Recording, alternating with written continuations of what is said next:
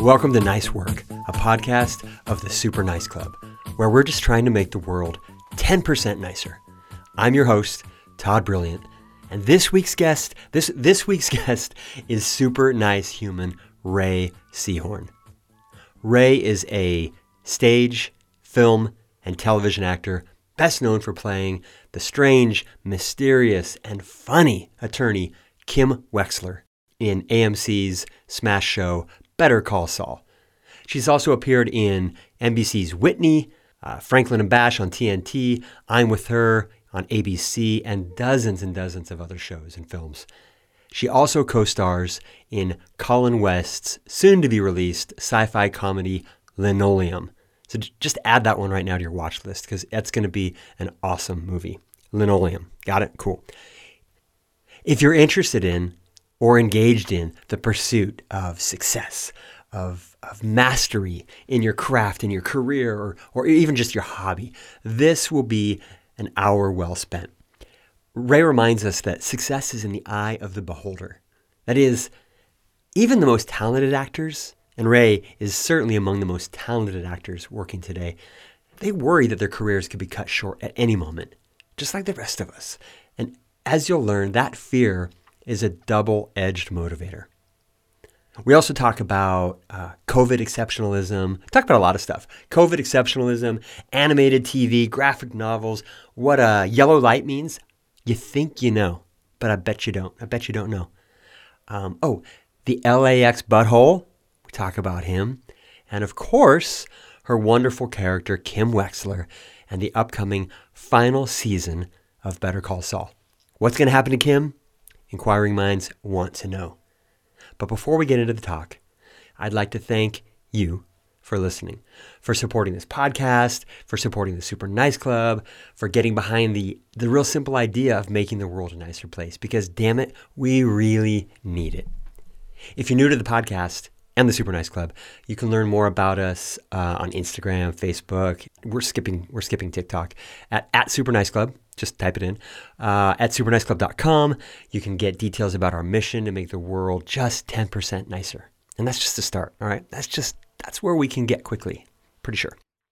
Also at the website, there's super nice merchandise like shirts, hats, stickers, and other cool stuff to help you spread the word in your community around this simple idea of making, there we go, that's where the make comes in, of making the world a nicer place. If your nice merchandise doesn't help start nice conversations with strangers, you get your money back. No problem. You can also text Linoleum. You can text Linoleum right now to 310-421-0393. 310-421-0393 to join our Super Nice Club Insider community, where you'll get invited to events, giveaways, lots of giveaways, and cool stuff. Not always Super Nice Club stuff, weird stuff. It's great. Super Nice Club Insider community. Text Linoleum to that number. And if you like this podcast, will you pretty please subscribe and pass it along to your friends? Post it up on your socials. Awesome. Thank you. All right, here we go. Turn off everything else. Tune out the rest of the world and drop in to Nice Work with Rhea Seehorn. Rhea Seehorn, welcome to Nice Work. I'm honored to have you on. Hi. Hi, thanks for having me. Of course. Hey, where are you right now? I'm in my partially converted garage that is also my kids' hangout area, but this is my desk and my art studio. Oh, nice.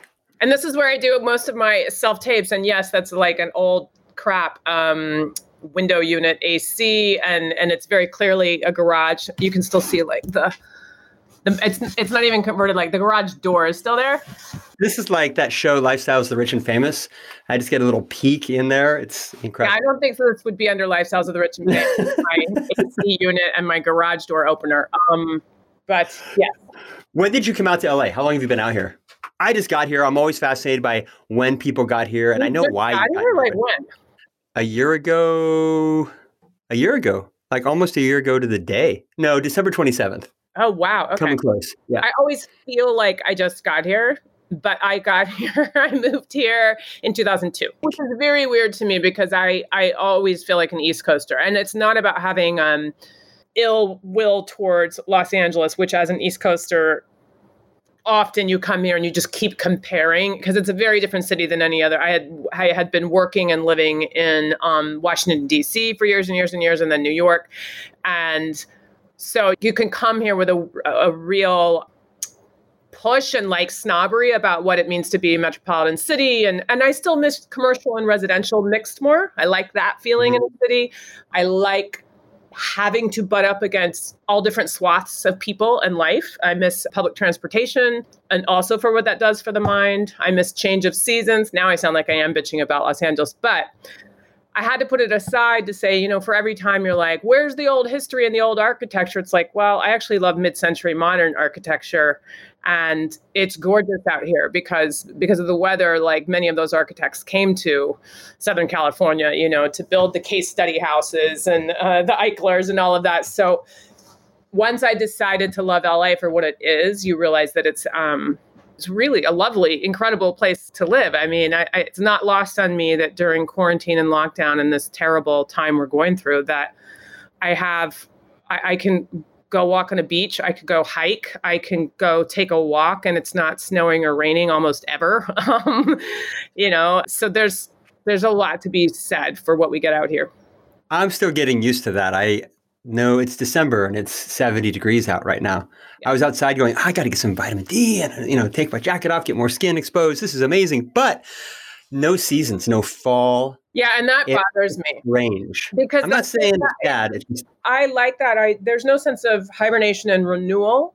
And, yes, it's an entertainment industry town, and the entertainment industry has been sort of youth obsessed historically. Some of that is changing incrementally, which is nice. But at any rate, it kind of makes me laugh that you do see people here, and it's not everybody. And there's stereotypes and terrible people in every city. There's also pockets of lovely, incredible, wonderful people here. But yes, sometimes you see the stereotypes if you're walking around in certain neighborhoods of the crazy amounts of plastic surgery and the 60-year-olds dressing like 20-year-olds and just people refusing to accept age. And don't get me wrong, like, I'm not saying I would never do anything. Those years may be coming, but I'm just saying like that vice grip on like, I don't want to just look 5 years better. I want to look 20 forever. I keep looking at that and comparing it to the fact that it's because there is no honoring of time moving forward here. We're stuck in one season for 365 days a year. There's no like, it's spring, be something new. No. That is a great way to put it. The refresh and renew cycle is sort of missing when you get down south far enough.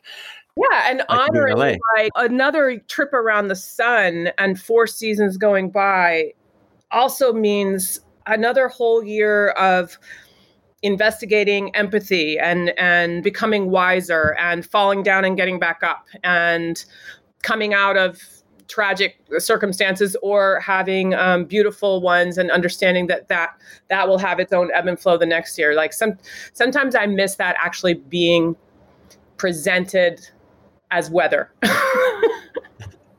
Well, until the last 10 years or so, I think that LA had seasons. They were just television seasons, right? You had the fall season, right? And now it's streaming just all year round. So you've lived all over, right? You were a Navy kid, moved around a lot.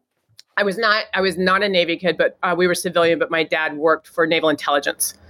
And that did instigate our moves, correct. Arizona, Japan, Virginia Beach, Norfolk, and then Washington, D.C. was of my own accord. I went to George Mason University and started becoming a part of the theater scene in D.C. pretty early on, and then professionally worked there for 12 or so years, and then moved to New York, and then L.A. And then LA. I like to meet people, I think it's selfishly for my own ongoing self-therapy, but people who moved around a lot when they were younger. I did 10 schools, 3 different high schools, just mom and I were bouncing all over the place. I know. But overall, I mean, what do you think? Are yours military related or no? No, my dad was in the Navy, but World War II, way back when, submarines, whole different thing. No, my mom just moved around for work. Overall, though, I loved the experience. I feel like it was difficult in school and, all that kind of stuff, the new kid all the time. But would you have rather had it any other way? Or do you feel like it did something for you positive? I mean, I think it's impossible to answer. Would a different road have gotten me somewhere? I got a BA going in thinking that I wanted to be a visual artist and paint for a career, secretly harboring this intense interest in acting, and took an acting class and switched because you had to take an elective in the arts that was not your major. So it was like I took some dance and I took some acting, and I was 18. And George Mason is a great school, but it by no means was these incredible conservatories for acting, all of which I coveted and secretly was like, oh my God, it would be such a dream to go there. And I would still, like, given enough time and another life and enough money, I would 100% want a master's degree at NYU, or Yale or something if I could get into any of them. But that being said, this is my long answer of, it's one of those things where I think, well, I have a career and a life, and what I have has to be a result of exactly the choices I made. Not that we are only a summary of our choices, but Right. It's kind of hard to sit around wishing like, oh, if I had grown up in one place, I wonder, I don't know. I mean, I have anxiety issues, so maybe I would have, who knows, maybe I would have less anxiety. I definitely have issues with ever feeling like it's okay to completely be settled, but I didn't move as much as you. I think that's actually more attributed to my vocation, of that constant fear of like, well, because you hear all these stories of like, so-and-so bought a Ferrari when he got a pilot and then it was canceled. And so I'm forever like, can't buy extra flip-flops because you're just going to jinx it and you're going to be fired on Monday and be homeless. So that's a separate tale. But I think that moving around a lot did make me, and I'm always getting this word wrong. Am I adaptive or adaptable if I am quick to bloom where I'm planted? Like I can figure my shit out wherever I land. So does that make me adaptive or adaptable? I think it's adaptive, right? Adaptable would mean you can adapt me. A bull, right. Yeah. So I'm adaptive, right? I'm quickly adaptive. That's what I would say. And I think that is from moving around. I'm very, very curious and interested in people and places wherever I am. I'm not very good at small talk. I immediately want to find the real people in the room and the real sources of light and humor, and then figure out like, okay, how do I succeed here? How do I flourish here? How do I function here? And not in a overly like having an agenda everywhere you go, but just in a comfort level.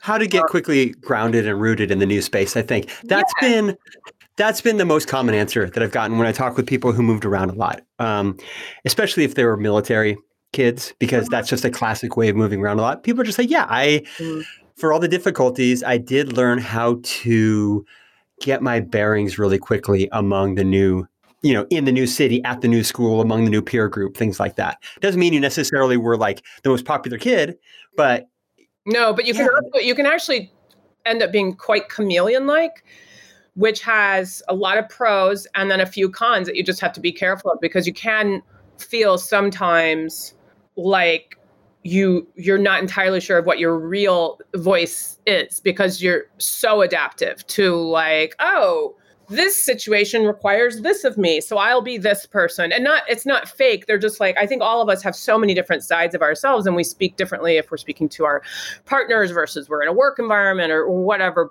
But yeah, I just mean like, I think there can be some drawbacks from being incredibly adaptive sometimes. Well, here's to adaptability, which is kind of a segue into just what's going on. We can't do a podcast right now on December, whatever it is, 17th? I think it's 17th, without talking a little bit about COVID, because I just read. Wait, what? I know. Did you hear about this thing? I just read that we are now, LA, the global epicenter, and 2 people are dying every hour, which sounds crazy. I mean, it is. It's 50 people a day, but we've had to adapt and readapt to this and try to figure out what the appropriate responses are, what we're supposed to be doing. Should we go grocery shopping? Should we have one friend over? All these kind of things. Are you getting tested all the time? What's your sort of, oh, fuck, there's a microbe in the air and maybe it's on my mail, maybe it's in my email. What's your level of paranoia on a 1 to 10 for COVID? I mean, first of all, it's just devastating to sit here and think like, I'm not going to go visit my mother and sister back in Virginia, and that is upsetting to me. So I'm trying to figure out like mailing them stuff. And I'm like, shipping is ridiculous and blah, blah, blah, blah, blah. But the fact that two families at least are losing a loved one right now. Every day. Just in LA. Yeah. Just here, maybe on my street or whatever. It's just like, I can't even imagine all of the anxieties and the issues that I'm going through and my families and my kids having to do Zoom learning. None of us is sick. None of us is dying. None of us is not able to go hold our grandmother's hand while she has her last couple of minutes. I mean, it's overwhelming. I am towards the more conservative, risk averse among the people I know scale, but not the most extreme. Like I do have two friends that have not left their home this entire time. And well, one does the grocery shopping, but she's doing the whole thing where you come in through the mudroom and all clothes are taken off and going in the washing machine, and you're taking a shower before you touch your child or your husband. And they're still Clorox encounters and all of that. Putting your phone in the mailbox? Not see any friends, no backyard, 10 feet away, cocktail. And then I've got some people that I know in my life that are really pushing the boundaries of what a backyard safe gathering of people, it's so hard because everyone's thinking their little thing doesn't count.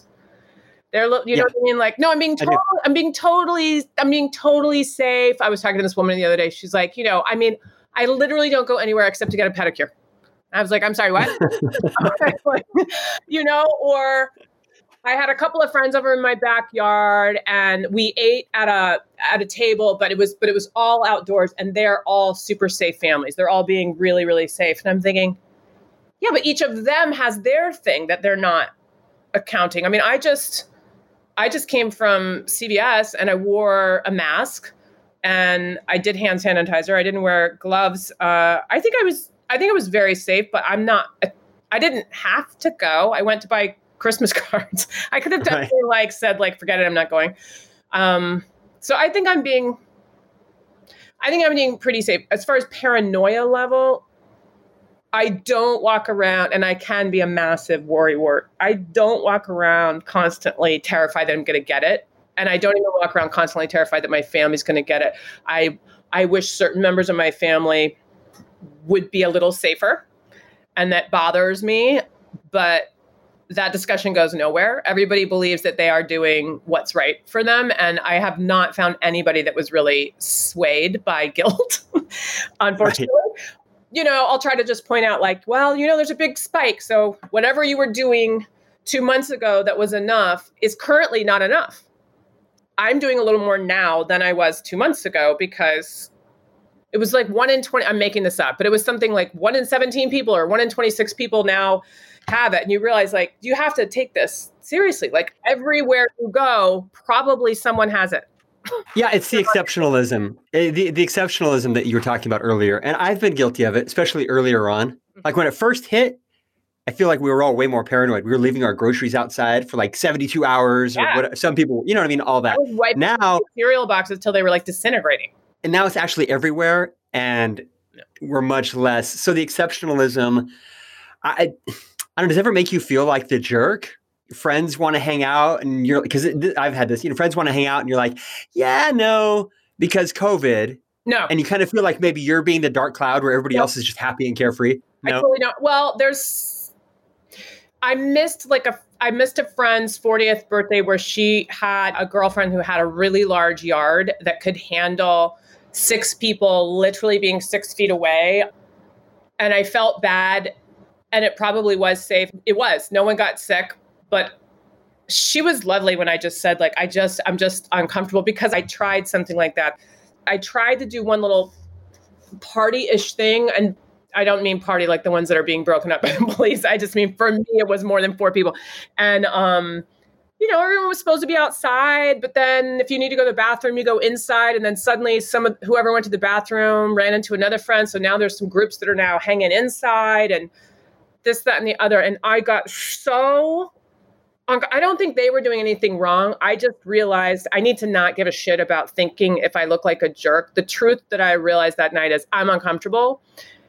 And these people love me enough that they'll be okay with me saying that, because unfortunately I kept hiding in corners and like walking away from people who were talking to me. I was like, oh my God, you guys, I'm just going to refresh my drink. And I would go, they had like a bar and I would do it to get away from people. Well, cut 2 hours later, I'm like in a dark corner with a plant, now like drunk, because I've been like so freaked out the whole time. And I was like, okay, clearly I need to just come clean with people, because I haven't done it since. I don't feel like the jerk. I feel more that I need to watch my policing of other people.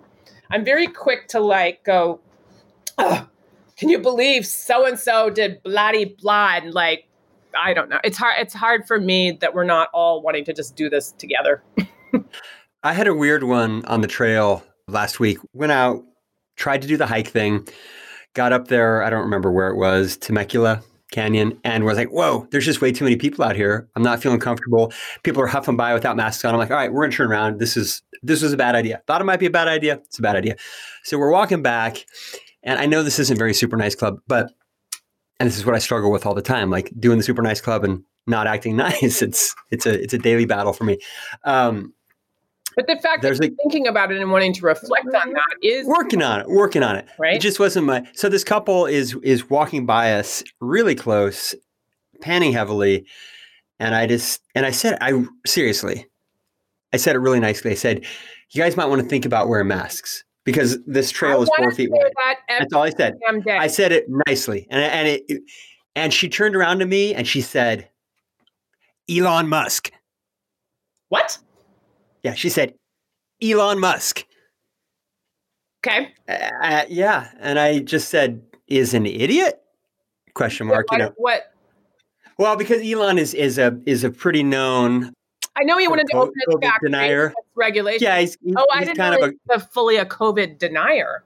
He's somewhere on that scale, I guess. I mean, maybe more than I thought. If that was her retort. Yeah, some sort of symbol, right? Like that's a symbol for you're full of shit, Elon Musk. I'm like, all right. Anyway, I thought it was kind of weird. That's all. I think it's insane that people aren't wearing masks. There was a great article today. Where was it? I can't remember. That was talking about like after 9/11. Can you imagine like groups of people going like, I am not taking my shoes off at the airport. That's taking away my civil rights. No, we all identified a threat. So here's how we're going to solve it. And we're all going to pull together. And it's like, oh, okay. But like, no, mask, like can't figure it out. I had to fly recently. I was very scared, but I went to do a job. One of my first jobs I've had since the pandemic, actually being on a set, and we were all getting tested every 3 days. And we were put in a bubble in this hotel, and it was very safe. We had nobody get sick. We were very proud of that. Tiny, tiny crew in the Hudson Valley. The flight, JetBlue was lovely.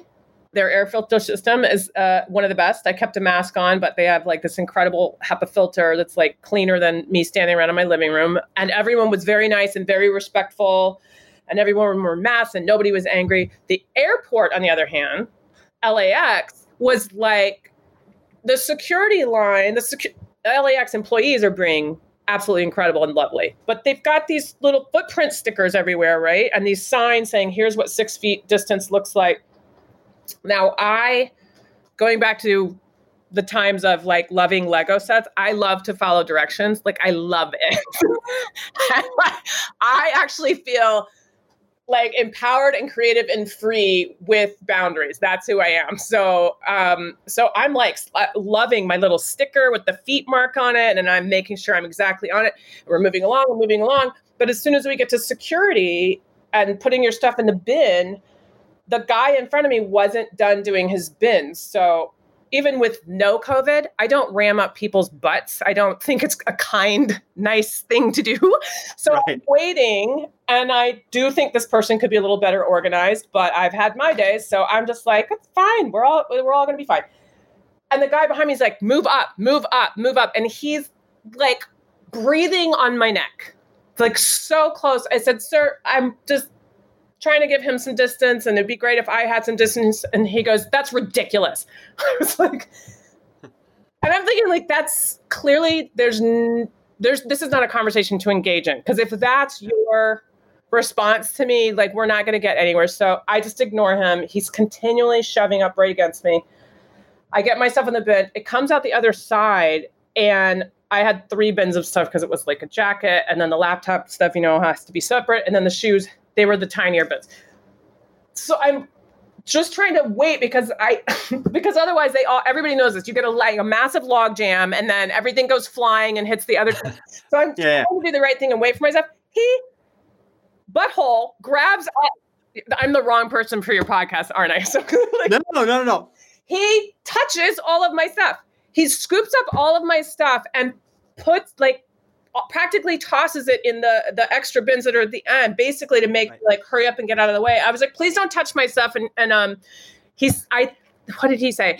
It doesn't matter. Either of these two are maybe the worst thing you could say to me anyway. And they're interchangeable. It was either relax or calm down. I was just like, and my fiance Graham will always tell me, he's like, be careful if you snap back at somebody, what if they put it on YouTube? And I have such a long fuse that I told Graham, I said, honestly, the times I have said anything to people, I wish they would put it on Twitter, because I feel like everyone would be on my side. Go Ray. Yeah. Set that guy. But instead I'm bitching to you about it 6 weeks later, because in real life, all I said was, and then moved. Well, he's probably listening. You probably just put him in his place. I'm sure. Yeah. I'm sure. We'll lead with that in all the marketing. Is this you? Does this describe you? Were you at LAX on? There's going to be at least some people listening though that are like, oh, I know that guy. That's probably Uncle Jim. Totally. He's always like that. Yeah. Gets invited to the airport.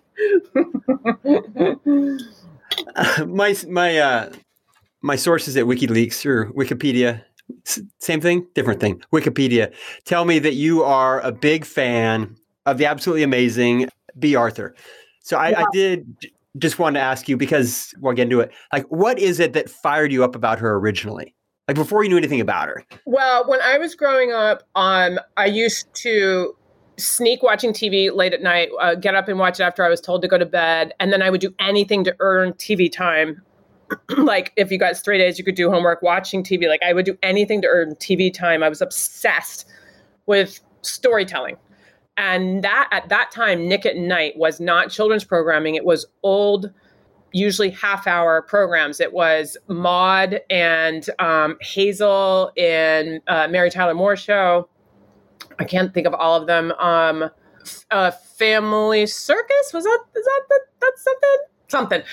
Right? The one where they're the girl has a doll named Bea, and they have double doors to an apartment. What was that? Yeah, Family Circus is Family Affair. Yeah, Family Affair, yeah.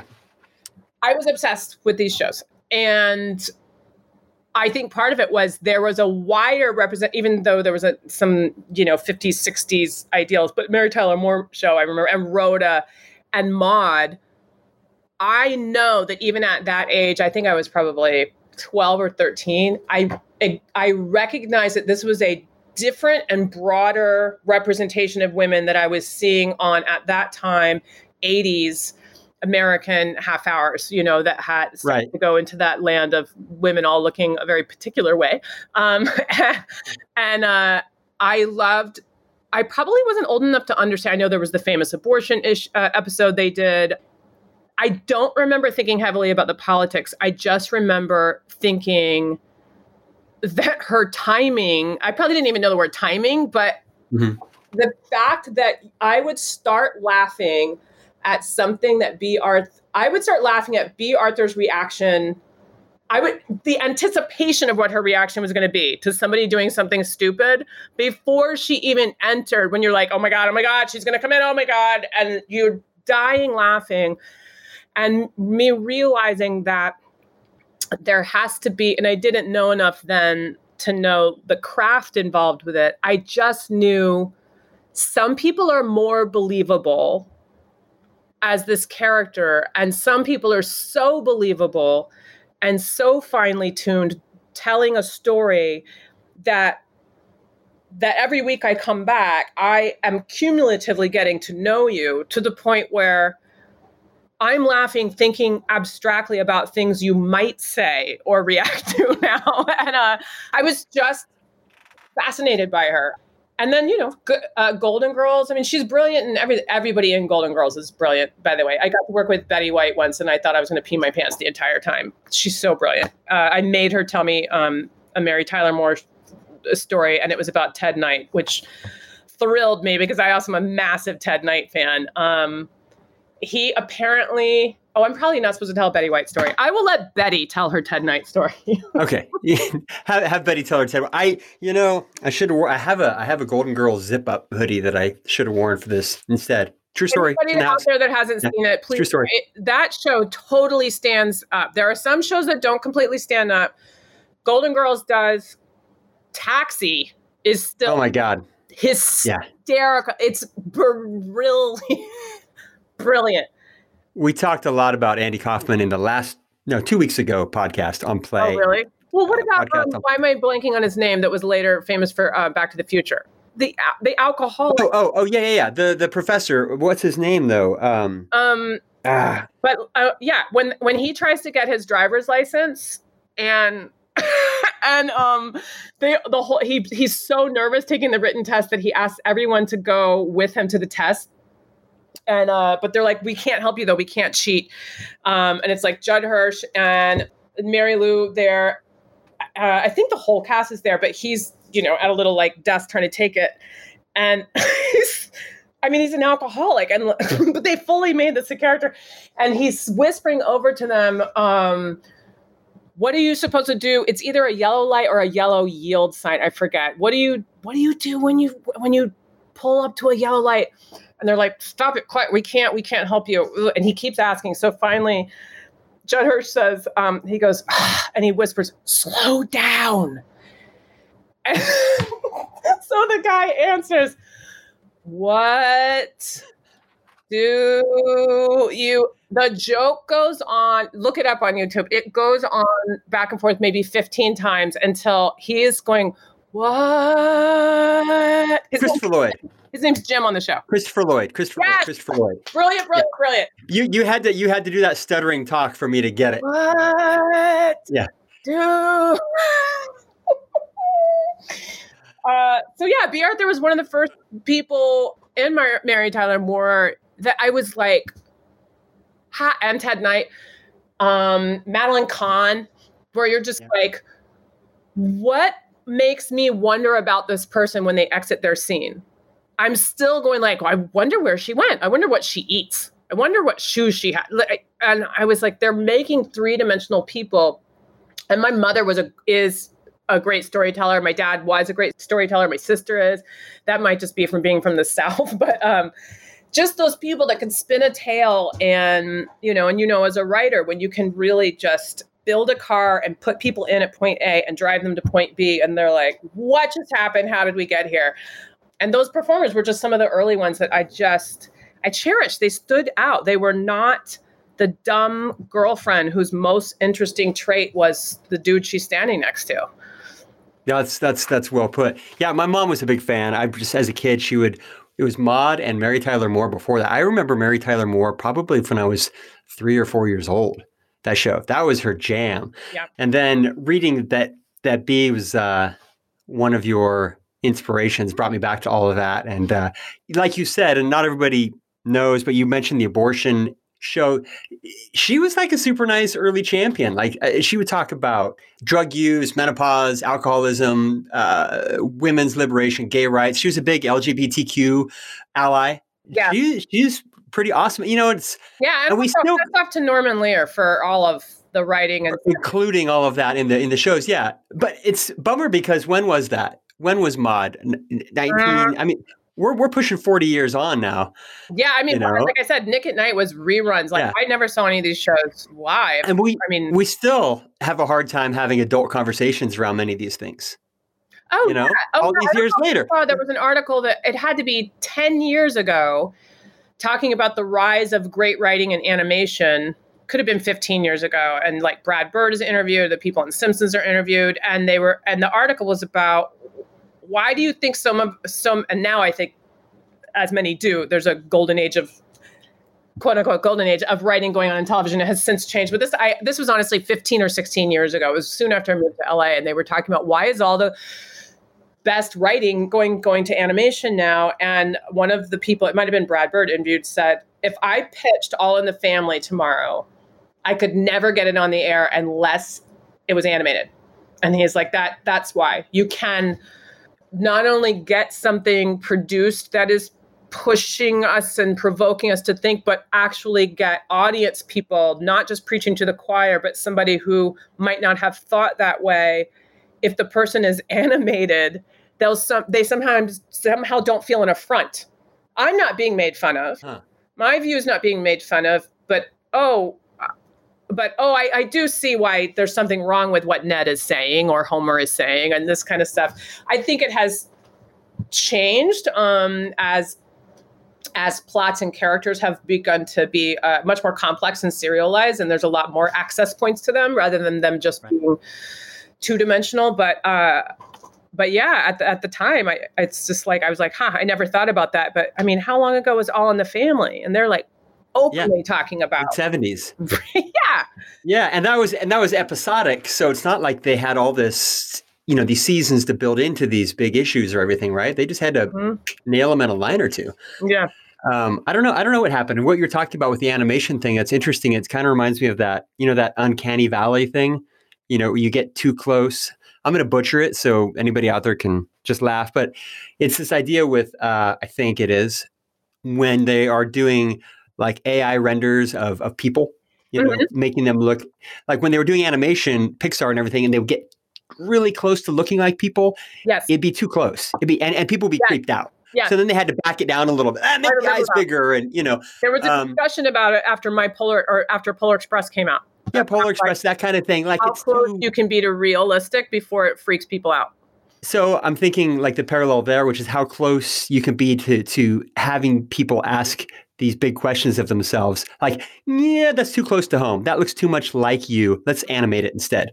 Let's make you into Homer Simpson. Exactly. Well, there's also a sort of an extension of something being of fableizing. I'm making up that word, but it's going to be a word now. Something because like reading Animal Farm, it is like, or I didn't even remember like Looney Tunes. If you watch Looney Tunes, Foghorn Leghorn, like I had no idea of all these like massive political, like Nixon things and Hoover, all these stuff that was going on. You're just watching it as a kid and think it's funny, but that's sort of like small story, big story that's going on. I'm speaking more about, I do think that animation is close to almost like anthropomorphizing, when you're watching, when we are made animals. Well, sometimes just stop being so defensive, stop defending our id and our ego, because they couldn't possibly be talking about me. That's a fox. Right. You're thinking of Fantastic Mr. Fox right now? Yeah. Which I love. I don't know. I have nothing scientific to back this up, but it's just what I'm thinking. It's just interesting to me, the people that I know that have much more conservative lines of thinking ideologically than I do back in my hometown will watch The Simpsons and laugh their heads off. And I'm sometimes thinking, do you know what? Not like they're dumb at all. They're not. These are not dumb people I'm talking about. They're just people that have very different political views than I do, but they're laughing at the same joke that I'm laughing. And I'm thinking, are you laughing for the same reason I'm laughing? Because I don't think you would. So what are you like? It's the same thing as your parents with Foghorn Leghorn when you were a kid, right? Right. Are you laughing at the Nixon you put down? Yeah. And it isn't about like them not getting it. they're experiencing it in a different way that maybe just doesn't feel preached to, where they can laugh at some things. I don't know. It's interesting. I find the same thing with the resurgence of graphic novels over the last 10 years or so. It's a place where some great writing is happening. Great fiction writing and some is happening. Beautiful artistry, which I wonder if that was connected to the rise of gaming, but I don't know. Gaming, is getting better with the writing. They're actually putting a little budget into hiring decent writers. I don't game, but I don't either. Peering over the shoulders of those who do, I'm like, oh, this isn't as bad as it used to be. Mm-hmm. There's a story to this now that's plausible, and the coder is not also the guy making the the dialogue. You can kind of tell, right? But the graphic novels I've kind of gotten back into them. They're part of my steady diet. I was not a comic book or graphic novel person growing up, but I am interested in what they do with a story because it's not unlike a short versus a feature-length film or a short story versus a full-length novel. And I don't mean that like the story has to necessarily be short in a graphic novel, but when you're distilling down your writing to the very few phrases that they do. I know some graphic novels have full text in proportion to the images, so I might be getting my terms wrong, but the ones that I'm talking about have a more comic book layout where you have to have a real economy of language to get the story across. And I think that when that's well done, it's amazing. I read Fun Home before it came out on Broadway, and I was just astonished. Not only is it brilliant and just absolutely amazing, it is so apparent when you read it that this had to be a graphic novel, that you're like, thank God she made the choice to do this as a graphic novel. Because the drawings she's choosing to do and the way she is illustrating it is part of the perspective of your narrator. So it isn't a situation where they're just a picture of what she's describing. It is an extension of the character. What is drawn, how it's drawn, why it's drawn, when it's drawn. It's a beautiful use of that medium. When you're talking about the story, and story is so, I love reading stories. I love telling stories. I love analyzing stories, tearing them apart, looking at the craft of story, arcs, all that kind of stuff. Word on the street is, and I think maybe it's our mutual friend Dana, that you really, really, really love the craft of acting. I'm just kind of curious, is it the story that really fired you up originally? Is it embodying these characters? Where does it satisfy you sort of most deeply? Well, part of it is what we were talking about as far as like, I recognized that how much I enjoyed a great story and being taken on a journey, whether it was sitting around with someone who's just a great tale spinner or orator, or watching great television shows, everything from escapism to, I was obsessed with going to the Key Theater and the Biograph in Washington, D.C., sadly now no longer existing, and taking the Metro in to go see foreign films and to see Pedro Almodovar's films, and Kieślowski's Blue, White, Red just blew me away, and Celebration and Breaking the Waves, and just understanding in my opinion, the incredible benefit to also watch stories that are hard and that are tough and that make me think. Happiness. I remember I could not leave the movie theater, could not get up. Was just so stunned by like, I don't know what to do with all the thoughts in my head right now, and they're conflicting and they're punching each other, and the storytelling to me was some of the first provoking of abstract logic and comparative reasoning that was going on, where I had to really like wrestle with like, how do I feel about this, and is that okay, and going on this experience and this journey. And I loved having a story told to me. And I wanted to know if I could tell stories. And I was painting, and I looked at painting as a sort of narrative journey. And I was writing a little bit, but I wondered if I could do that. And when I took that first acting class, the thing that was keeping me from saying like, you guys, I want to try acting, I actually think this is what I want to do. There was a couple of things. One was my teenage years were mostly in Virginia Beach, and there was a lovely classical theater downtown. I did not go to it. And understanding acting as a craft was not available to me. And I apologize to anybody out there in the 80s in Virginia Beach that was Miss So-and-so who may have been holding an acting class I didn't know about somewhere. But it just wasn't a thing. I mean, we had a drama club at school, but, they were kids putting on My Fair Lady with white paint in their hair and stuff. And it was just not, nobody was actually talking about the craft. So I'm then watching these 80s television shows and American film at the time, not 70s American film, which is my favorite genre, but like 80s American film. And I'm thinking, clearly you need to look like a model and or know famous people. That's it. Those are your two lanes. And I don't know anyone in entertainment, not a soul, not anybody who's even like my cousin once met, like blah, blah, blah. When I was in Arizona, there was a girl on the other side of my street whose mom's sister cousin, I think, was Pam Dauber, and Mork and Mindy was on at the time. And Pam and Mindy used to wear the big giant 70s brown glasses that like swoop down on the sides. Mm-hmm. And she had multiple pairs for the show and gave them one that they could keep on a bookshelf. And me and a bunch of other kids would stand in line in a yard to be allowed to come in one at a time to touch Pam Dauber's sunglasses on the bookshelf. I went more than once, I want you to know.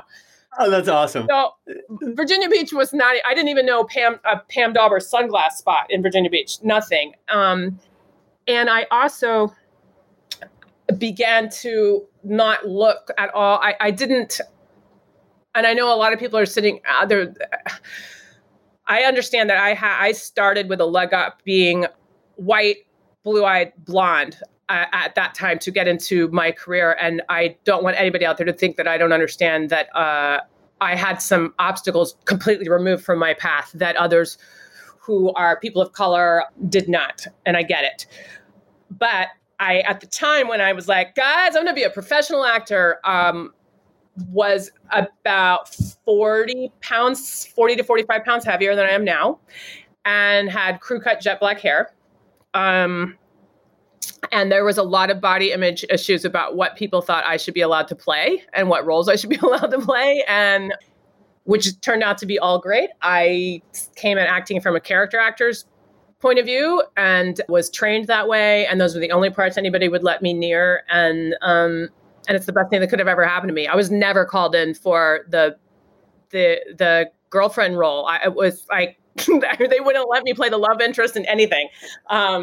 I think it was the crew cut black hair, probably. Well, then my blonde hair grew out, but by then it was like, and then I lost weight just because I was so tired. Once I started working and I was thrilled with it.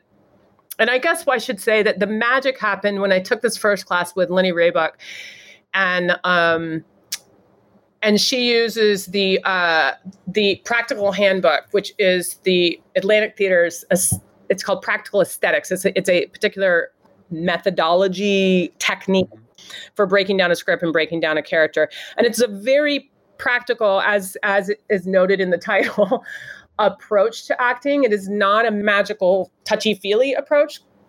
I've since taken classes that are in that kind of stuff, and I've got a tool bag of lots of different things. But this kind of initial breaking down of, because I'm a workhorse type of actor, I find the magic in the details. And it's the same in painting. I find the magic in the work, and that the sum will be greater than the parts, and that you just have to like keep, like sanding down wood and refinishing like a wood piece of furniture to me is religion. It's just meditating on that and taking it step by step. So when somebody was able to show me that getting to a place where you could ever tell a story where they're going to wonder about your character when they leave the room because you'd made such a three-dimensional person is not chance, it's not luck, it's not magic, and it's not your physical appearance, it's doing the work.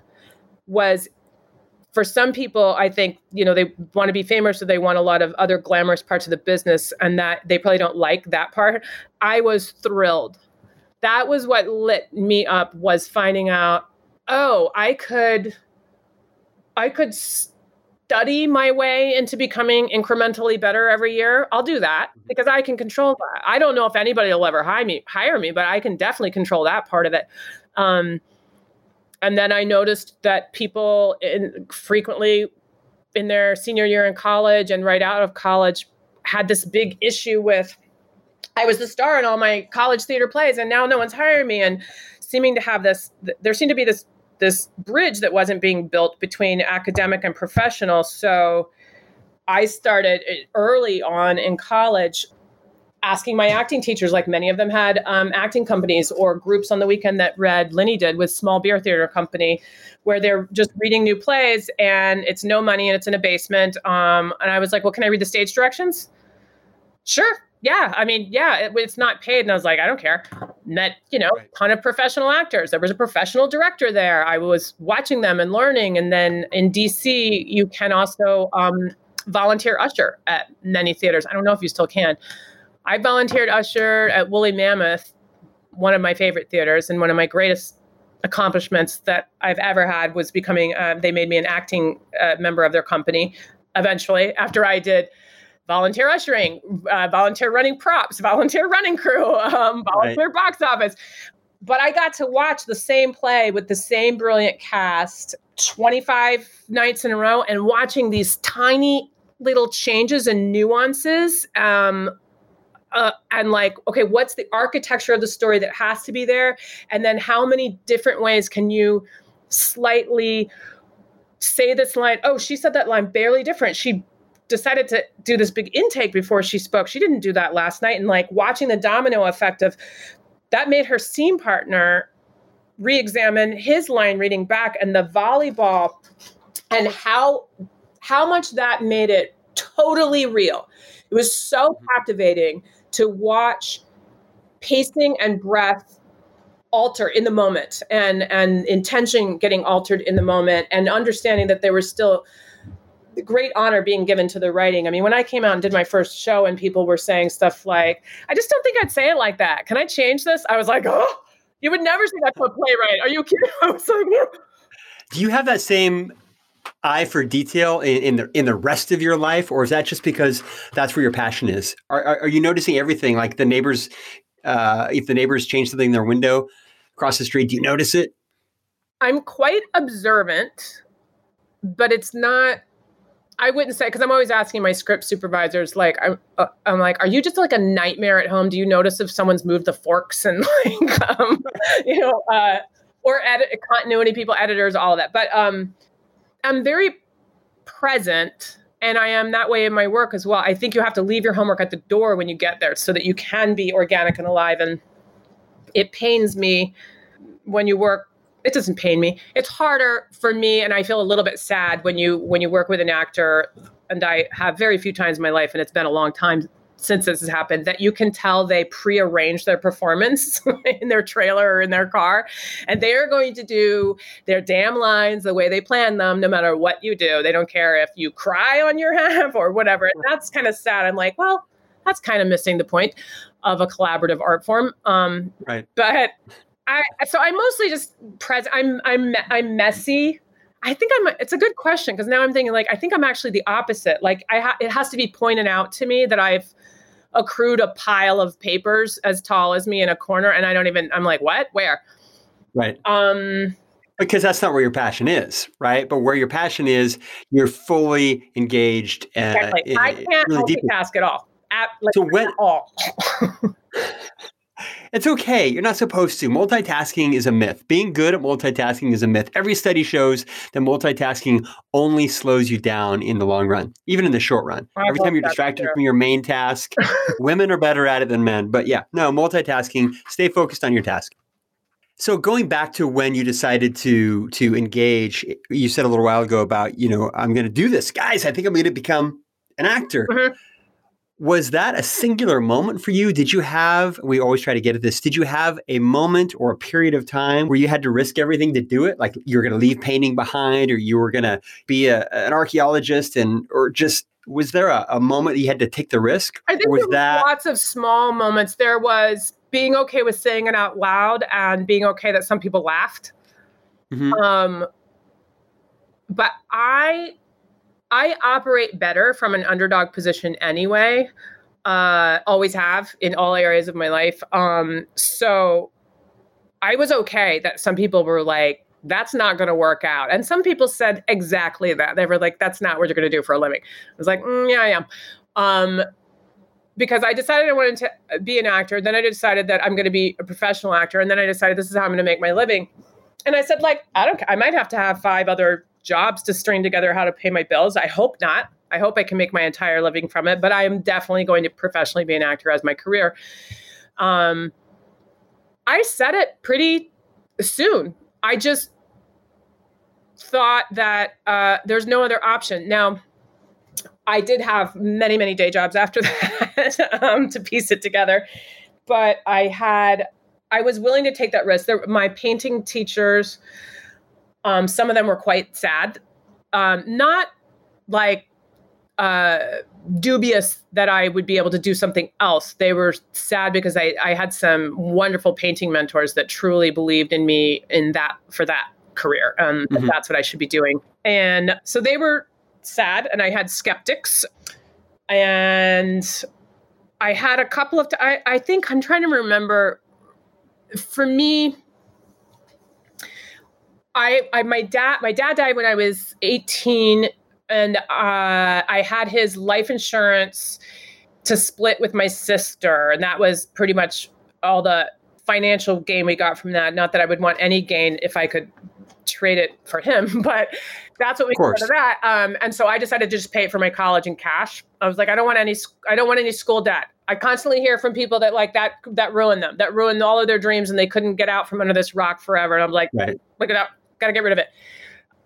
So I had that support system. So I think that allows one to take a little bit of a risk. I knew that I could support myself with like a little part-time day job for a couple of years while I tried to act. And that's an amazing gift. And not live well, but like, I was fine with eating ramen and hot dogs. And you were in DC at this point, right? I was. I just was so excited to just be all in on it, but one of my first jobs I auditioned for, and at that time auditions were sometimes auditions that were allowing non-union actors, because I was non-equity at the time, would be in the newspaper sometimes. And is it City Paper? Yeah, City Paper. So I showed up for one, and there was no script. And they said, if you come early, you can read the script. So I did. And the director was there, and he was like, there was just not, I guess I was so early, but I don't think a lot of people showed up anyway. And he hadn't yet printed out sides, because it didn't even say the parts. You were just supposed to show up and be asked to do cold reads. And I did. And he said, well, just start reading the play out loud, then read all the parts. So I did. And I made up different characters for each of them. And we got about halfway through, and he said, you're really, really great. I was so excited because it was the first thing that had nothing to do with school, not a teacher calling for me, not an academic program, whatever. And I was like, oh my gosh, thank you. And he was like, well, which role do you think you're interested in? And I wasn't looking for size of role. It was a commedia dell'arte piece. And I wasn't looking for where I need to be a lead or I need to be the star of it. I was just like, if it's a comedy, I'm a laugh whore. I wanted what I thought was the funniest that character you could build. Yeah. And so I own this French can singer who is revealed has a horrible French accent and isn't even French, and is terrible and ridiculous, and is just it was a very Madeline Kahn role, and that's why I wanted it. It was very Blazing Saddles and stuff, and so that's why I wanted it. But I was in the body that I was describing a little while ago, and he looked at me with such shock, and he said, well, of course not that role. And he was like, the lead male has to be attracted to her. And he said it so matter-of-factly that it hurt a million times more than if he had. You think? It was just, I think I was 19. Because I started going to do things that were not affiliated with school early. Because again, I was very afraid of that weird bridge where people get out of school and think like the world owes them something. I'm like, yeah, start before that, buddy. So I was like, And he goes, well, can you do some other role? And I thought, that's so rude. It's so awful. I hate you, but I want to be in this play. And okay, like I can accept that I don't look like whatever you think is attractive to a man. And that is your choice. There was another part that I thought, well, this part's funny. And he said, well, I'm playing that role, meaning himself. And I was like, wow, this is not going well. And you know what? I just don't want to start my professional career this way and feeling this small. So I put on my backpack and I was just like, please don't cry till you get outside. Please don't cry till you get outside. And before I could get to the door, he called me back and he was like, fine. I mean, if you're that committed, you can have the professor role. and I did. And he and I we had a great working relationship, and I did a great job with the role. And I was very happy that at least, I mean, at 19, now I probably would have said, how dare you about like the other comment. But at 19, I was pretty proud of myself. Like I stood up for myself as best I could at the time. Yeah, that must have been really hard. It's probably something that at this point in time, he probably regrets saying. Who knows? I've been in Los Angeles auditions where they're like, well, she's an attractive lead. And I'm like, yes. And they're like, but I mean like hot. You know what we mean, right? Like hot, like super hot. And I'm like, I can't believe I'm still having this goddamn conversation with people. That sucks. That is not super nice. That's not super nice. Not super nice. And I'm not at all selling a lot of men short who aren't attracted to this one tiny thing they're talking about. Right. Exactly. That's their fantasy world they're creating there. How long did it take for you once you got into it, once you were out there was it right away that if somebody said, what do? You said, oh, I'm an actor. Or did that take a long time before you felt comfortable saying that was your... No, I said it right from the beginning. Did you? That's great. Say like working on something, and I would say auditioning. I'm auditioning, or I would say, I did a lot of non-union theater, community theater, anything to learn. Like I said, ushering for free. One of my best friends, Chris Walker, and I would just read scenes from other plays and work on our shit together on my front porch. You can always find a way to act. You can't always find a way to be paid for it, but you right. always find a way to act. So I felt comfortable telling people like I'm an actor, because I mean, 6 of 7 days a week I had acting. You were acting. I like that. I was on my porch, but I was acting, and people made fun of me, and I just didn't care. And almost anybody that was making fun of me had some day job that they secretly hated and were just doing X on the weekends. And I was like, you know what? You're just sad that you didn't take the road you wanted to take. Yeah. I think it's a good piece of advice when people are deciding that they want to do a career or dump the old career, take on a new one, is to own it right away. Just say, yeah, I'm a painter. Like, yeah. Cause I know, but how do you feel about anybody who self-publishes a book that they wrote over the weekend is now saying, I'm a writer? You're a professional writer. Do you think that's okay? Yeah, that's a tough one. And I would have said, I mean, it's tough. I've had no problem saying that I'm a writer for years and years because I've made my living writing all kinds of things. I mean, it might be a treatment for a show here, ad copy there, whatever. Over the years, I've written and gotten paid decently. I've written haikus for carpets. No kidding. No kidding. I think I've written a couple of dozen haikus for $50,000 carpets. I've written anything. And so I was very comfortable saying that I'm a writer. You know what? A year ago when I moved to LA, it got different. Because I'm in LA, everybody's a writer. And when they say, oh, do you write? I'm like, well, it felt funny for the first time. It felt funny. Doesn't mean I don't say that I'm a writer when people ask me, but I'm like, I'm a writer. And I've got this thing called the Super Nice Club. How do I feel about somebody saying they're a writer I think it's okay, because I don't know if they self-published some whatever. There's no great self-published stuff out there. No. Yeah, no. I just, because I don't know. Like if someone there are people that are, especially, with the internet, there's a lot of ways to call yourself an actor. and a writer these days where you're like, okay, well, I mean, I guess it's kind of the same thing as anybody can call their art art. Yeah, I think it's on me or you or anyone else to discover what they mean by that, you know? Agreed. Yeah, And the so path that goes down sometimes is not pleasant on the other side either, because if even if you are a working actor, and we'll qualify it as that, you get asked, like, and I'm sure you get this too. Really, have you written anything I've seen, or have you, or if it's me, it'd be like, well, have you been in anything that I would know? Especially, that's easy for me. I just say no, because that's the truth. I Nope. want to say, I don't know. Do you have shitty taste? Let me figure it out. Because you get in a position where you're like listing your resume and then you feel like an absolute boob. Right. Like, nope, I didn't see that one. No, I don't like sitcoms. Well, So I haven't seen anything. You also specifically get, they're like, when you like say anything, trying to help them so they don't keep asking, and then they'll be like, oh, no, I meant film. That kind of touches on, I was during my teams, the Nice Work podcast teams.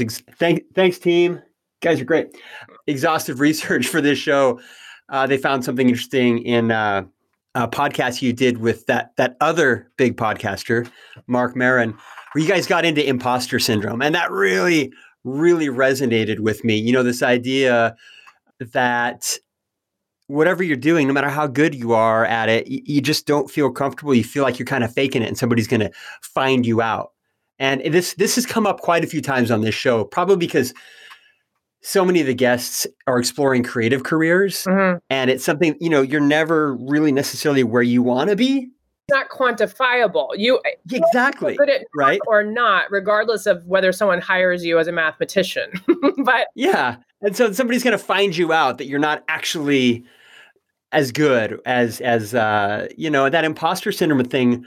I don't know. It haunts me. It always has, mm-hmm. even in a new classroom. I just always like, I'm not one of you, you know, that kind of thing. I don't know if that's quite the same thing, but I found it interesting that you guys got into that.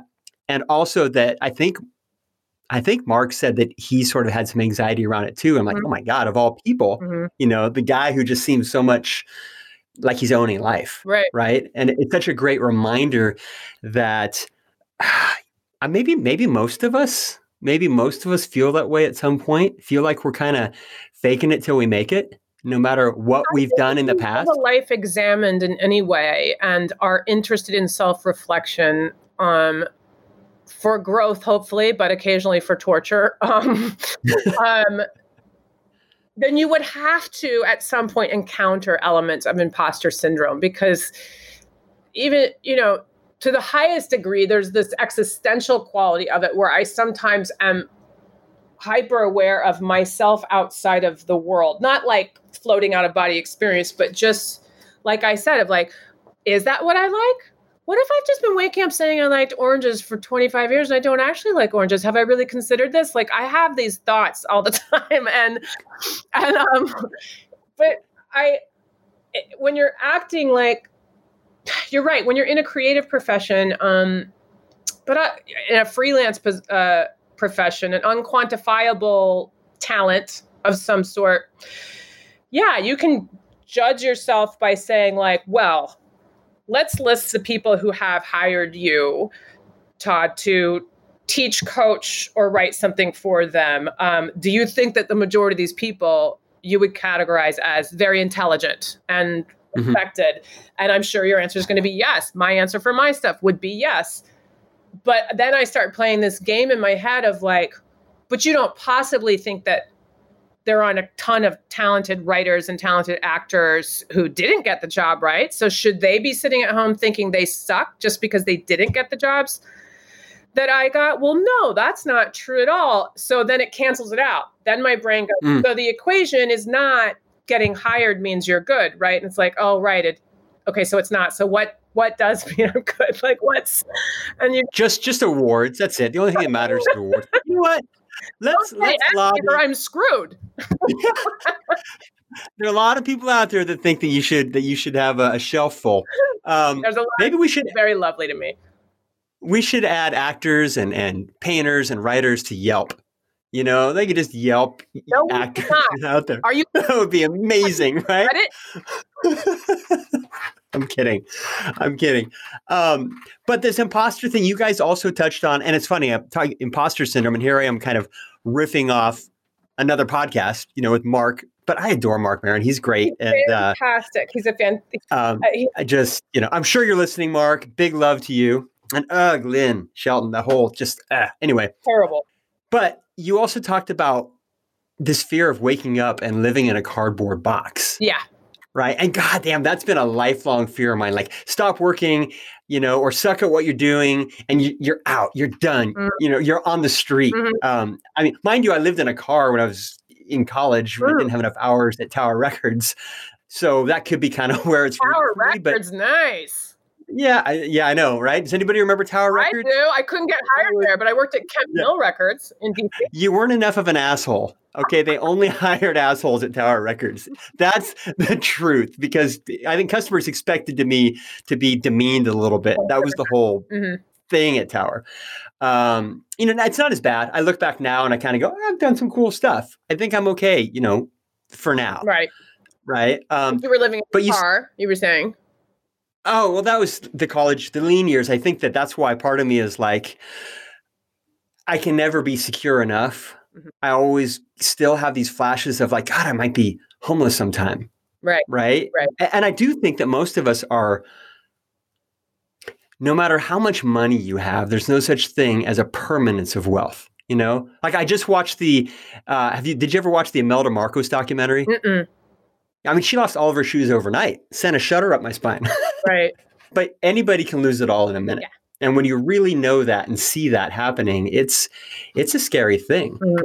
Does that propel you at all? Or you think that's more helpful for you, your sort of fear around that? Or you think it's I don't think it's destructive? Helpful. I think, well, what we were talking about, like a life examined, yes, I think that's helpful. I think a healthy level of my making sure that I understand that I need to continue to strive to be better and better at what I do. Every single scene I'm handed.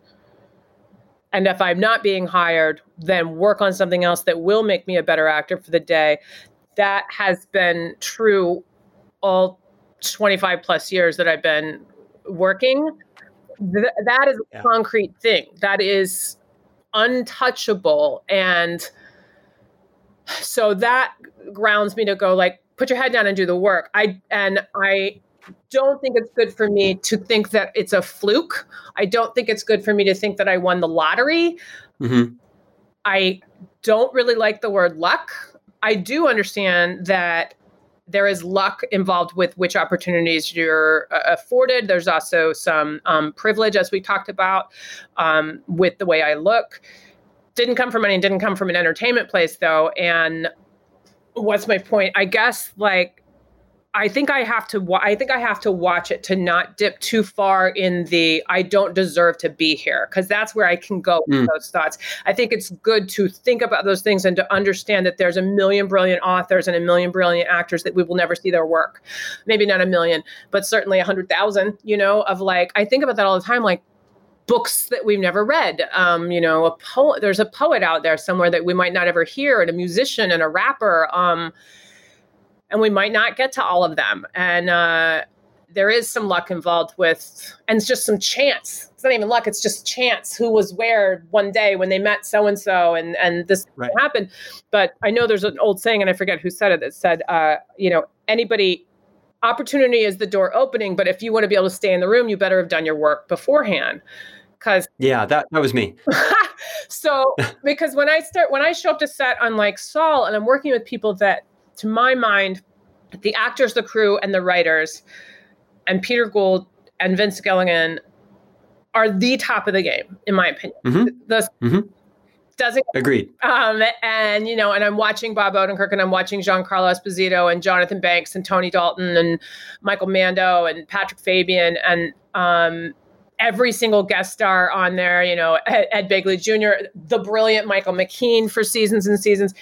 Like, you're learning. If you're not learning, you're an idiot. Like, you should be taking shit in. And then when I realized that they also thought that, they always thought this, but I began to let myself absorb that they also believe that I'm value added there. I'm not showing up and phoning it in and can't believe like I said, that I won the lottery.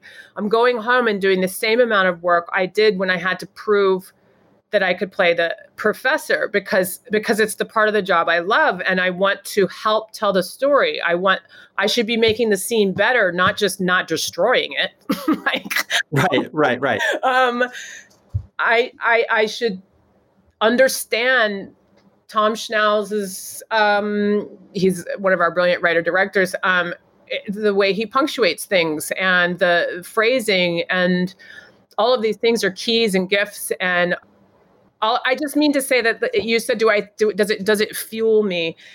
These days it's fueling me more, and it's late, but better late than never, to consider with humility that I'm value added to a project. It is more worthwhile. And I have found in the last 2 years, as I've started to talk to people about development and talking about new stories, and even helping people with other projects and being asked to give notes on scripts and realizing like, oh, right, I've helped people with scripts for 25 years. Like, it is respectful to act like you have a right to be at that table. To act so like, oh gosh, not me. In some ways, it's disrespecting the choice that person made when they hired you, right? I remember in theater when I first started working equity theater, big theater, woolly mammoth theater. It was very important, and my curtain calls were ridiculous. I was very squirmy, and I wouldn't do like a normal bow. I was kind of like, and I know your audience can't see me, but it was like shoulders up and kind of like, no, forget it, oh, stop. And this business. And I thought I was being true to my sort of embarrassment level to have people clap for you.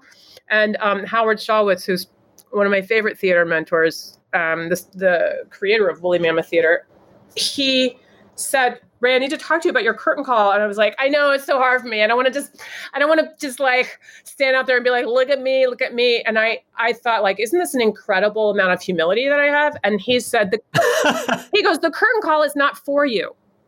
And he said it much nicer than I'm saying it now, but in my head, I heard it hard. He said, the curtain call is not for you. The curtain call is for the audience, for them to have the grace and the dignity to be able to thank you for a performance that they have enjoyed and for going on this journey. Please don't take that away from them. And I was like, oh. And that was 18 to 20 years ago. And I've just started thinking about it again in the last 2 years of like, have some respect for the people that hired you and are working with you. And have some respect for all the people that have hired you before that you have cumulatively become value added in the room, in your vocation. Well, what I like about all of what you just said is it touches on something that I believe in, this just simple idea that your competence is your confidence. Mm-hmm. Or the other way around, your confidence is your competence. But, to trust your abilities because you've worked on them, right? So no matter what you're doing, but it's really easy to second guess and doubt yourself. But if you put in the work, you're going to hinder your work, then you are disrespecting the person that employed you, and you're disrespecting your scene partner, because you are closing yourself off to doing some great work if you're going to wander around like wondering if you should be there. Vincent Peters say all the time, confident enough to collaborate. Those are the only people they want to hire, because they also are like, if you're really good, you're open to great ideas from anywhere in the room, and you show up prepared and you know your stuff and you don't have an ego about it. And I love that. So that's just kind of like, do your work and work your ass off, and then get there and be open to this being a collaborative art form. And I used to think that feeling, and I'm by no means ever going to walk around with a massive ego and like bloviating about my brilliant ideas. But there is definitely a healthy middle that's different than me just like we said, thinking like, I don't know how I got here. I do know how I got here. I do know how I got here. You put the work in. And kind of related to that, just in the larger community, creative community, I've hired a lot of photographers and things over the years as a creative director. And if you're a creative out there, don't cut your rates for people. Stick to your rates. If they come to you and say, hey, I want to hire you to do this project, I understand it, because I used to be there. I mean, I still am there internally, but I used to be there externally too. you kind of want to like, oh, sure, I'll do that, and I'll give you a deal on my day rate or on my hourly or on this project. Don't do that, because it just reeks of a lack of confidence in the quality of what you're going to put out. Stick to your guns, stick to your rates. Yeah, I think. I mean, maybe people say, yeah, but I want to make sure I get the job. You'll get the job. If you're good, you'll get the job. Right. So you did mention Saul a minute ago, Better Call Saul, TV show. Maybe some of you heard of it. If you haven't, go watch it. And for now, that's your calling card role. Kim Wexler. That's the one that most people know and have seen. I'm sure there will be future characters that will eclipse Kim, but just because she's your biggest, is she your favorite so far? She is my favorite, but not because it's the biggest. Mm-hmm. It's now I've done and there's a lot of comedy in Saul, but I have to say, I've also done comedic roles that I've loved. It's hard for me to compare roles. I fall in love with each of them individually. I played this character, Gail, a UPS driver in Bill Corbett's The Big Slam, directed by Casey Stengel at Woolly Mammoth. And couldn't be more opposite from Kim Wexler. And it's one of my all-time favorite roles. But there are similarities about both of them. They are completely different.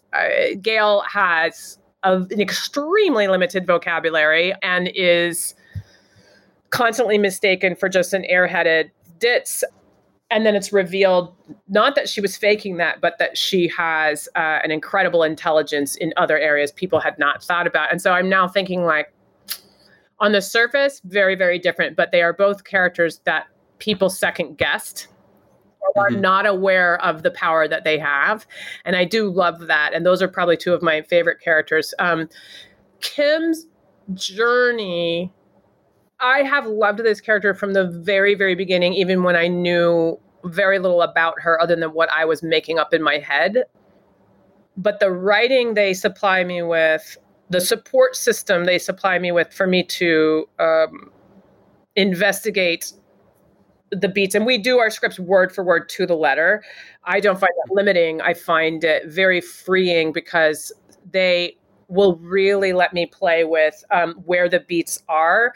Their scripts some scripts are extremely clear, oh, this is two people arguing, and then it actually became flirtatious, and then it went somewhere else and they became despondent. Theirs are harder to read in a good way. There's a lot of complex humanity in the scenes that you can discover by where you put the pauses, whether or not you say a line with a smirk or you don't, whether or not I say it to someone's face or walking away. It's a tightrope that's really fun to work on and really fun to play. And they encourage you doing it 50 different ways, which is so much fun as an actor. It's such a fantastic exercise intellectually. But in addition to that, another reason that I love her is because I've gotten to grow, not as an actor for sure, but I'm talking just the character.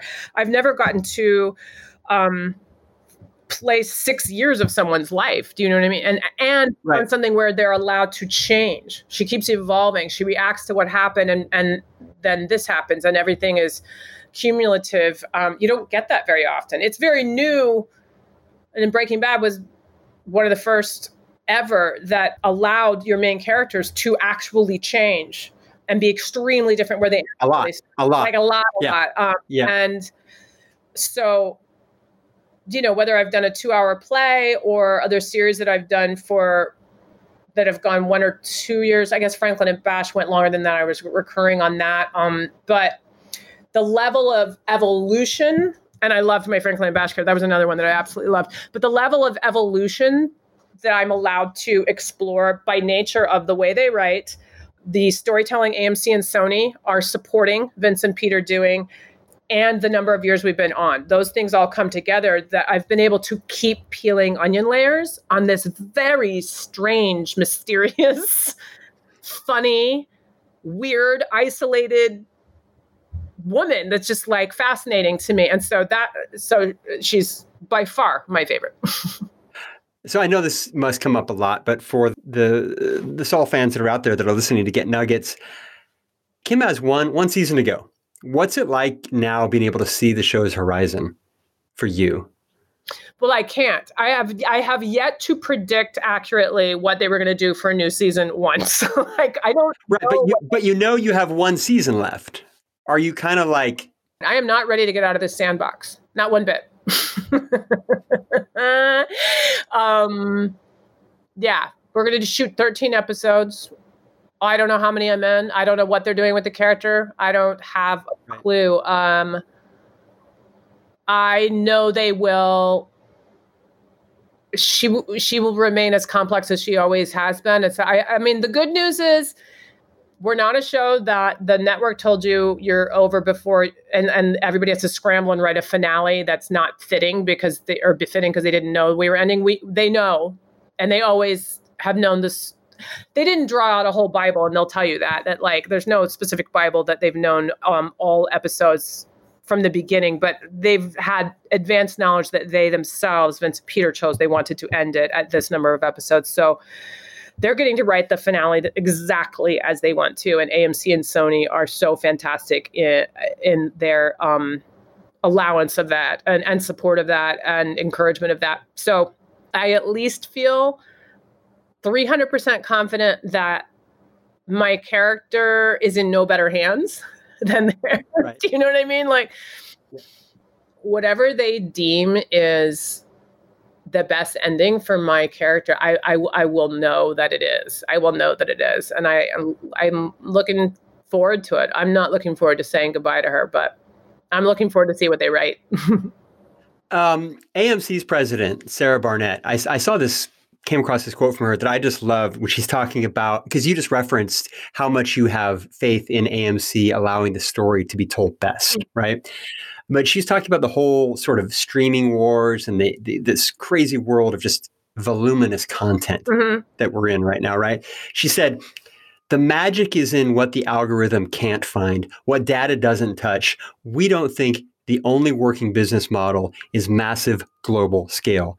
We don't want to make tons of things, just good things. I love that. We don't want to make tons of things, just good things. And I'm hoping that Hollywood abides by that, or that, AMC dominates enough that they have to. Do you think it's even possible? That's above my pay grade. I don't. I know. I'm just being wishful, I think. I wanted to talk about Linoleum a little bit because science fiction comedy drama, that's right up my alley. That sounds amazing. Such a beautiful film. It's so great. Yeah. When's it coming out? I don't know. Colin West wrote and directed, and I hope it comes out soon. I'm sure they're going to do the festival circuit. It's so great. It's a beautiful story that is very hard to say much about without giving away some beautiful twists and turns in it, because there's a time travel element to it. I was just sold a science fiction comedy drama. Okay, so real quick, Super Nice Challenge. Do you have a challenge you put out to the members of the Super Nice Club? Just something they can do to make their world a little nicer, or maybe the world a little nicer? Anything? I've been hearing this challenge voiced different ways, not as a challenge, but the last week there has been, I know what it came from, Chappelle's monologue on SNL. And then there was an NPR piece today talking about gratitude and the buoying lift humans get from giving to someone. And that person brought up the same thing that Chappelle brought up in that monologue, which is try doing something great for someone that doesn't deserve it, quote unquote, deserve it. Oh. And okay. And probably will not show any gratitude. Wow. Okay, that's a big challenge. I have to think of find someone around me that I could even. Well, when he doesn't deserve it, he's talking about like when people want to gauge, which. In his case, he was talking about, a Black person or a person of color, but also like, when some people are like with a homeless person, they're like, well, I don't want to give money to the ones that are just going to use it for drugs. And it's like, don't worry about what they're going to use it for. Yeah. Just give that guy that you really wish wouldn't hang out at the gas station, give him a sandwich. Just be nice. Just be nice. Okay. Challenge accepted. Okay. And if you do it out there and you have an interesting experience, please message me, folks, or post it up on the socials. Would love to see some examples of what y'all came up with. And then lastly, Ray, real quick, do you have a question for me? Anything? I don't edit these. So you can just fire away. When did you say, I want to be a writer? When were you comfortable with just announcing like, nope, I'm a professional writer? It took me a little while. It did, because I had to sort of say, my dad was a writer, but he was never, no, he made his living as a writer. He was a writer, but he was also had a big years of just sort of being this recluse that I never saw that was a writer, but what did he write? We don't know. So I didn't want to be that guy. I didn't want to be like my dad, who's sort of this bohemian writer, but didn't write. Mm-hmm. After he died, I went through all his papers and found out that he did write. But I would say that I was in my 30s, probably. And I would often couch it, and I'm a writer, photographer. I don't know. It was a long time before I'm a writer. I was in my 30s, definitely, before that happened. Sometimes I still struggle with it. It depends on, I think, pretty much, if I've been getting paid lately. Yeah. For something that I've been writing, Yeah. So sometimes it feels more genuine. Like I said earlier, moving to LA, oh boy, it's a different kind of thing. Especially now, I'm 49, and to say, oh, I'm a writer, and they say, well, have you done anything? I'm like, well, I'm not necessarily that. Although, yes, I've written scripts. I have a pile of scripts that I've written, but I'm not that writer. I'm behind the scenes. I'm developing stuff for people. I'm helping, it's a conversation that I just feel really awkward about having. Sure. And I should get over it. This is a good reminder to get over it. Getting over it here in LA, especially with some of the peer group that I have here, the imposter syndrome kicks in a really big way. Yeah, it does. But I'm a good writer. You're also surrounded by people that you actually think are posers and full of shit. And you're thinking in the back of your head, like, dude, I don't want to be like that. and just to be clear, I'm a very good writer. I'm a very good writer. Very good script writer, very good at anything at all. My ego is not small at all when it comes to my writing. It's more just when you say it, like we talked about earlier, the expectation of the ensuing conversation just kind of is a little deflating to me sometimes. And that's not for a lack of pride in my craft. It's just because I'm not used to LA yet. Yeah. And I love it here, for the record. All right.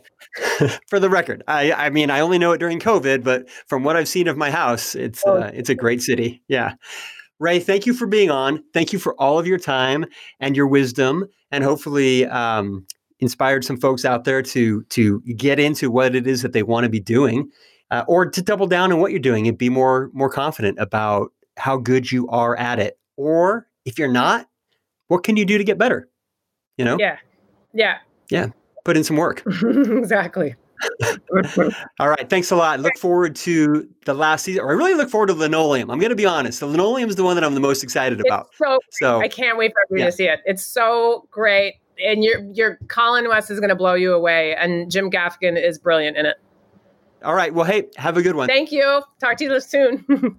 And there you have it. A super nice conversation with the super nice Ray Seahorn. She's funny and silly smart and absolutely dedicated to her craft, which really inspires me, hopefully you, to pour even more of myself into mine. When I said hopefully you, I didn't mean for you to pour more of yourself into mine. You know what I mean? Like me into mine, you into yours. Okay. I just want to be clear, because I'm not always clear. I'm often unclear. I'm a murky dude. It's just how it goes. I shouldn't probably have a podcast. Anyway, it's just satisfying, isn't it, to get better and better at what you do? Mostly because that often requires getting better and smarter and more informed at and about many things. For example, let's say you're a chef.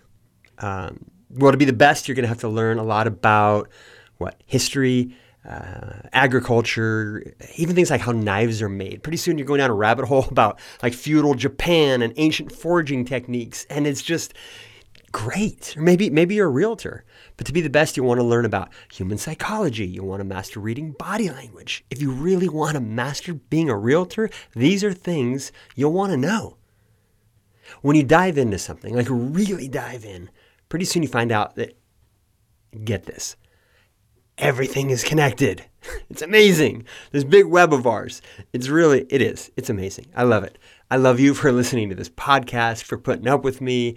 And next week, Next week, we have Ophelia Chong, aka the Short Yellow Gnome. She is a wonder, and she's going to be talking to us about her passion, which is mushrooms, all sorts of mushrooms, but especially magic mushrooms. We're going to have a great talk. If you're into psychedelics and the medical applications of psychedelics, that's going to be your podcast. All right, so until then, stay nice, everyone. Closing my account at the angry store. Just wanna be nice, and baby that's the rub. That's why I'm joining the Super Nice Club. So come on in, the water is warm. You and I can wait out this passing storm. Just wanna be nice.